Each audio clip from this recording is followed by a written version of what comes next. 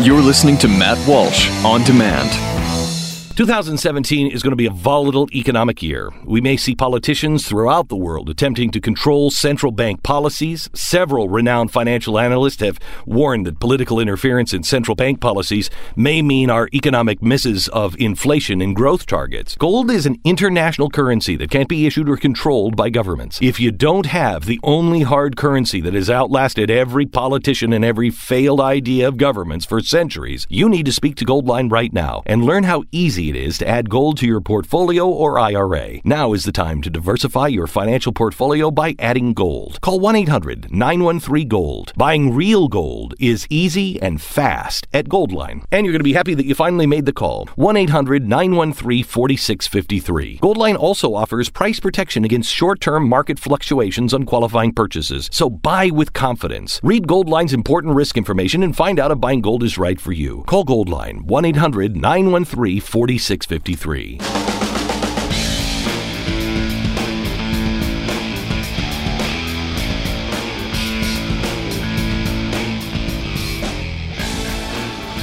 there are two things I wanted to talk about today, and they're not related, but we'll just talk about both of them.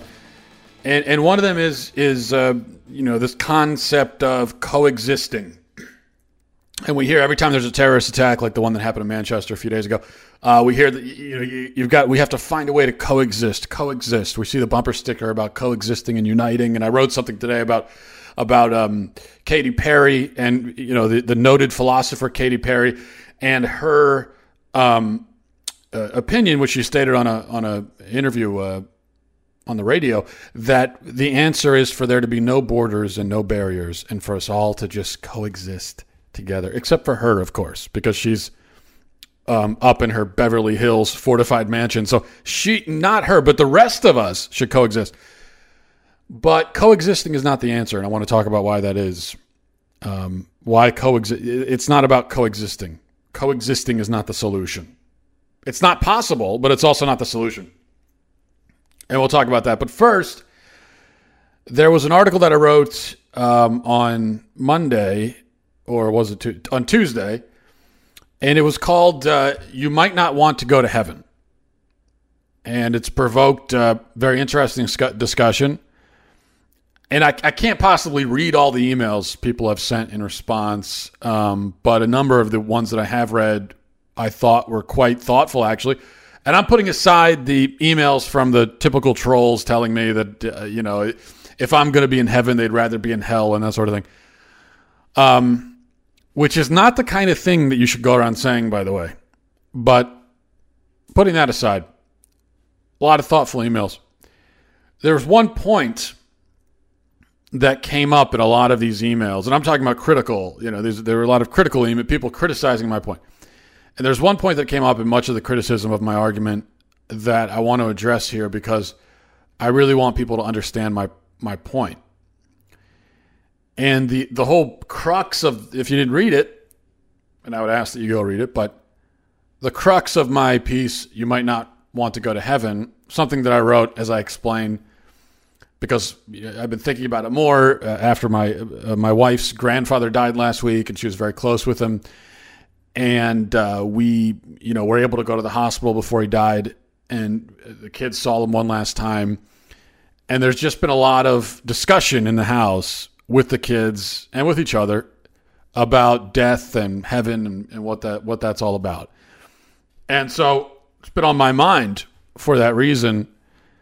And it just occurred to me that many of us as Christians, well, we would all say we want to go to heaven. We would take it as a given that we want to go. Anyone who believes in heaven wants to go there. But it occurs to me that a great many of us who say we want to go to heaven don't actually want to go. At least we don't want to go to the heaven that exists. We've concocted in our head this idea of a heaven where that very much mirrors the joys and pleasures that we find on earth. And so we imagine a heaven where we go up there and we can eat all the food we want, and we can participate in all kinds of recreational activities, and it's just a lot of fun, and it's like being at a vacation resort. And all of the pleasures as we imagine them are self-centered. Just like the pleasures we have here on earth. And there's nothing wrong with pleasure. Most of the time, there are plenty of pleasures that exist on earth, and there's nothing wrong with them in principle. But this is where happiness. But in heaven, and I'm not saying exactly and what we're going to do there and what it's all going to resemble precisely. I can't give you the exact illustration of heaven. Nobody can. God chose not to give us that. So there's a lot of mystery to it. But what we do know for sure is that heaven, in heaven, the whole joy of heaven is being united with God. That's the joy of heaven, to be united with God. And all of our joy, all of the pleasure, all of the eternal joy and pleasure and happiness of heaven comes from God, from our union with God. That's what it is. And the problem, I think, is that many of us as Christians, we may believe in God, we may be generally good or okay people, but we don't really desire God. We don't desire heaven. And almost everything that brings us happiness in life, the happiness that we pursue, the pleasures that we pursue, are all self-centered. They have nothing to do with God. And so when we say we want to go to heaven, what we mean is pleasure, happiness for our own sake. We don't mean that we have this deep, insatiable longing to rest in the arms of the Almighty. Because that's what it means to want heaven, because that's what heaven is. And most of us do not have that longing, if we're being honest about it. And I know that that is a difficult thing to confront, and it's a difficult thing to be honest about. But most of us, that's not what we want. And one of the ways that we know we don't want it is that the few activities on earth that are actually centered entirely around God, those are these precise activities that most Christians find dull and boring and uninteresting, and we try with all our might to avoid them. Going to church, praying, reading scripture. These are the things that are most directly and explicitly and centrally about God. And these are precisely exactly the things that we don't like to do. But we say, oh, well, we like to go for a hike or spend time with our family. And that's how we find God. And that's great because God is in all of those things. But you can also enjoy them without thinking about God at all. Atheists can enjoy those things because they are in and of themselves very easily relaxing, entertaining, recreational. So if that is the only way that we can enjoy God, when he comes packaged with entertainment, then I would say that really we don't enjoy God. We enjoy the entertainment. But here's the problem. Many people, as I wrote this, accused me of suggesting that all earthly pleasure is evil and that there will be nothing resembling these pleasures in the afterlife. And that's not what I meant to say. And having gone back to reread what I wrote, I maintain that it's not at all what I did say. My point about our pleasure on earth and how they interfere with our pursuit of heaven is threefold, and I'm going to leave aside those pleasures that are intrinsically spiritual hindrances. Although I know we can't all agree on that, but certainly any reasonable Christian should be able to agree on that. So here's my point about the pleasures that we have on earth and where the problems come in. Number one, as I said, our pleasure tends to be entirely self-centered. It's difficult to indulge in something pleasurable in a way that is not self-centered. It's difficult to have a humble and obedient heart as we enjoy something recreational because we've trained ourselves to think, this is me time. This is what I want. This is all about bringing me personal happiness. How many times we say, this is me time. This is me time. All of our happiness is this is me time. There's not going to be any me time in heaven because it's not going to be about us. David Foster Wallace, who was not a Christian, wrote a hilarious and also very sad and poignant essay about cruise ships, famous essay called A Supposedly Fun Thing I'll Never Do Again. And he talks about how we've been conditioned to believe that we deserve to be pampered, to pamper ourselves, to escape, right? And you've got you've got all these industries that are built on kind of getting us to believe this. And the attitude just breeds more selfishness within us, so that before long, even a pleasure that is not intrinsically sinful becomes sinful because of how we've approached it. This part is me talking, not Wallace. It's our attitude towards our own pleasure that can be dangerous. Number 2, we are surrounded by way too much pleasure. I find it especially funny when people talk about their need for escape, for escapism. Considering we spend like 75% of our day escaping from reality. Everywhere we turn, we're being urged to indulge ourselves some more in something else, some more escapism. And people still say, you need to escape sometimes. Escape from what? Escape from escaping? And unfortunately, the idea of fasting, of sacrifice, of self-mortification, that is, sometimes forgoing pleasure and luxury and offering our discomfort as a sacrifice to God, these ideas, that's all gone completely out of fashion in the Christian world. So we carry on, fattened and pampered, and our souls kind of atrophy within us. Number 3, the other thing about pleasure is we must still be able to find pleasure and joy in things that are only about God. And so, like I said, this is the main point. And what I mean is that if we can only, quote unquote, find God in things that coincidentally also happen to be entertaining and relaxing, walks on the beach, a night out with friends, etc., and we're flat out unable to enjoy things that are totally and explicitly centered around God, church, prayer, scripture, that should tell us that we really just enjoy those entertaining and relaxing things because they're entertaining and relaxing, and God is really irrelevant to it. God is in those things, but if we can only enjoy God when he comes accompanied with a nice view or fun conversation or good food or whatever, then I would say we don't really enjoy God at all. We just enjoy the view and the conversation and the food. Look, I don't know exactly what the afterlife will look like or consist of, and neither do you, but I do know that the joy of eternal life will be found in our union with God, and to take joy in God rather than to take joy only in entertainment, in sort of God-themed entertainment or an entertainment sprinkled with God, but to take joy in God requires spiritual conditioning. It does not come easy to most of us.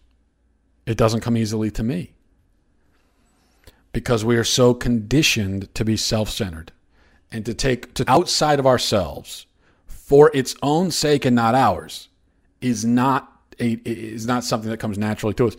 It used to come naturally to us before the fall of man, but not anymore because we are sinful creatures. All right, so that's that. Let's just put that to the side, table that. Second thing. And these things, I guess, are only related in that they're topics I wrote about this week. So the second thing is what was the second thing? Coexisting. There we go. So here's the thing. I think you have of course 2 competing worldviews here. And on one hand, you have Christians like myself who would say that there is evil in the world. There is falsehood. There is hatred. There is violence. There is, victimization. There's depravity and decadence and all kinds of horrible things happen in the world. And we would say that these things will always happen. They will always happen. We're always going to live in a fallen, broken world with fallen, broken people. And there's always going to be evil in the world, and a lot of it, until the end of time, when Christ comes back.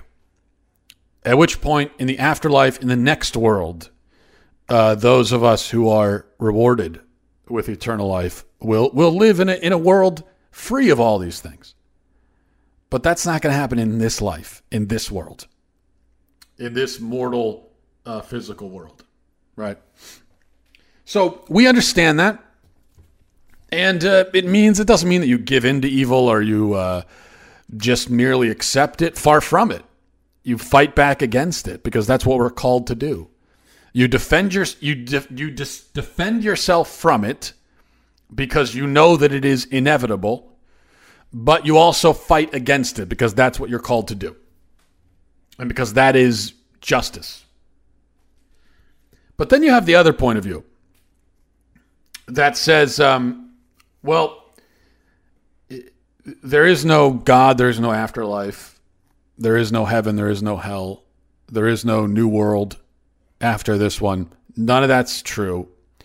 And so we only have this world, and this is all we have. And that's all there's going to be.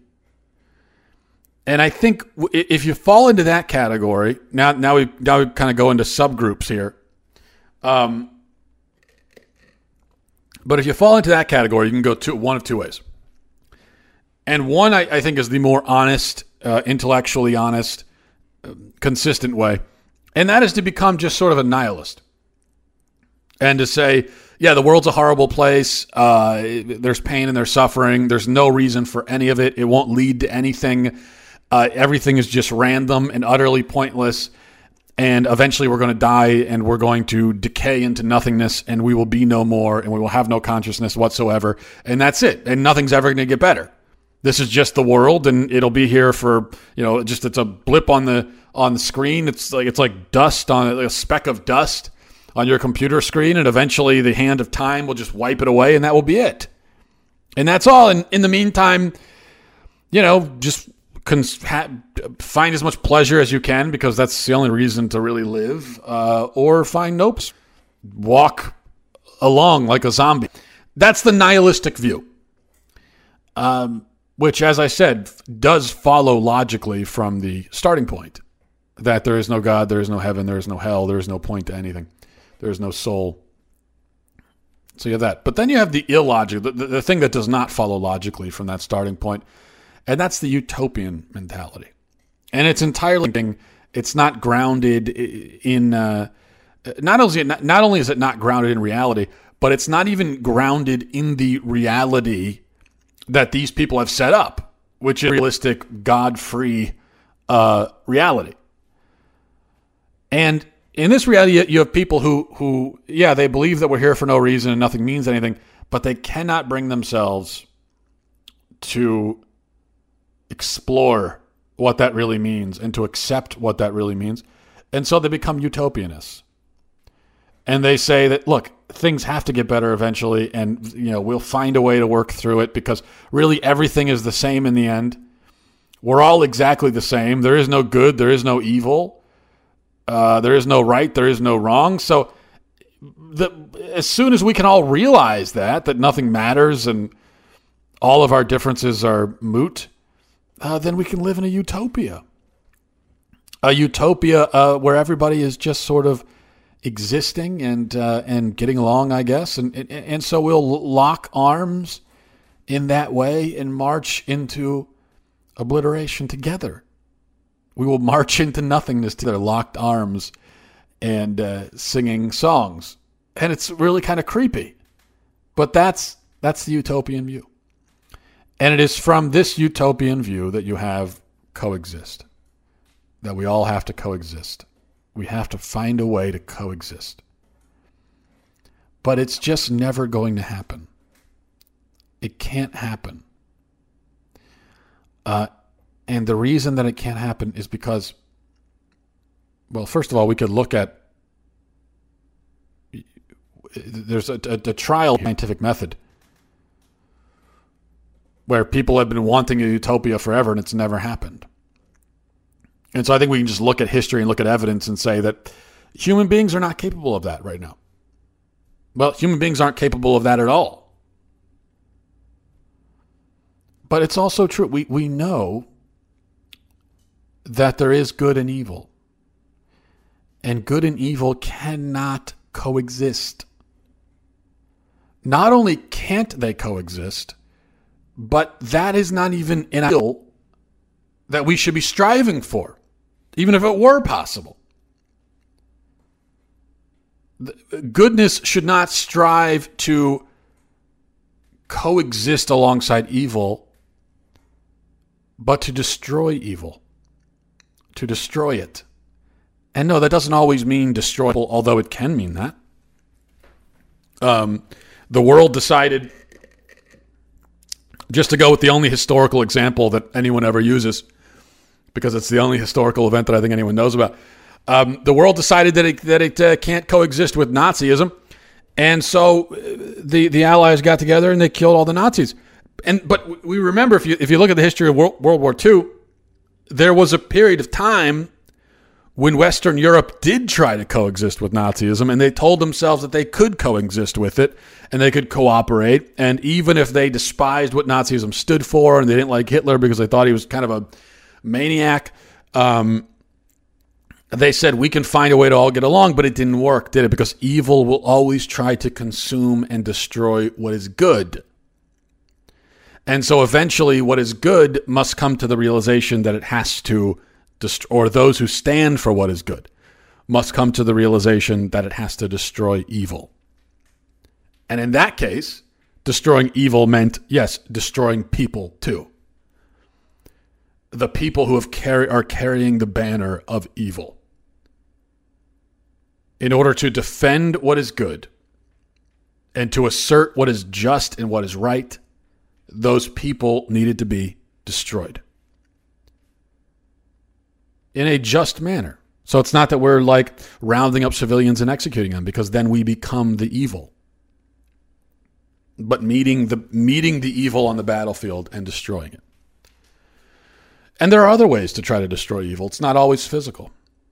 There's the spiritual battle, the battle of prayer, the war that goes on for souls, where again we're trying to destroy evil. We want evil destroyed through the grace of God, and hopefully, in many cases, that doesn't involve anyone dying. But it's still the same. Evil must be destroyed.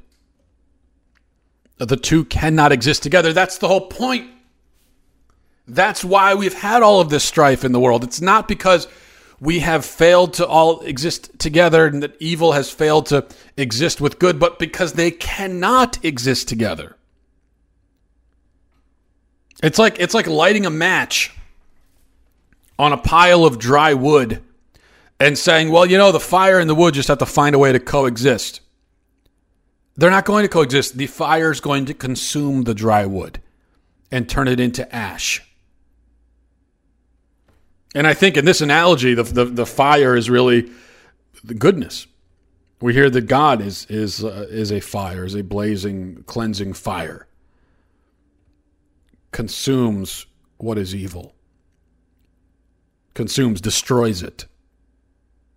Eventually, what is evil cannot withstand. It's powerless to withstand it. And maybe evil is more analogous. The better analogy would be like saying that some sort of creature has to find a way to coexist with the parasites that are eating it alive inside. They're not going to coexist. The parasite feeds on its host, and so evil kind of does the same with goodness and with the world. It feeds on it as a parasitic, and that's what evil is. It's a parasitic infestation in the world. And we must root it out and destroy it.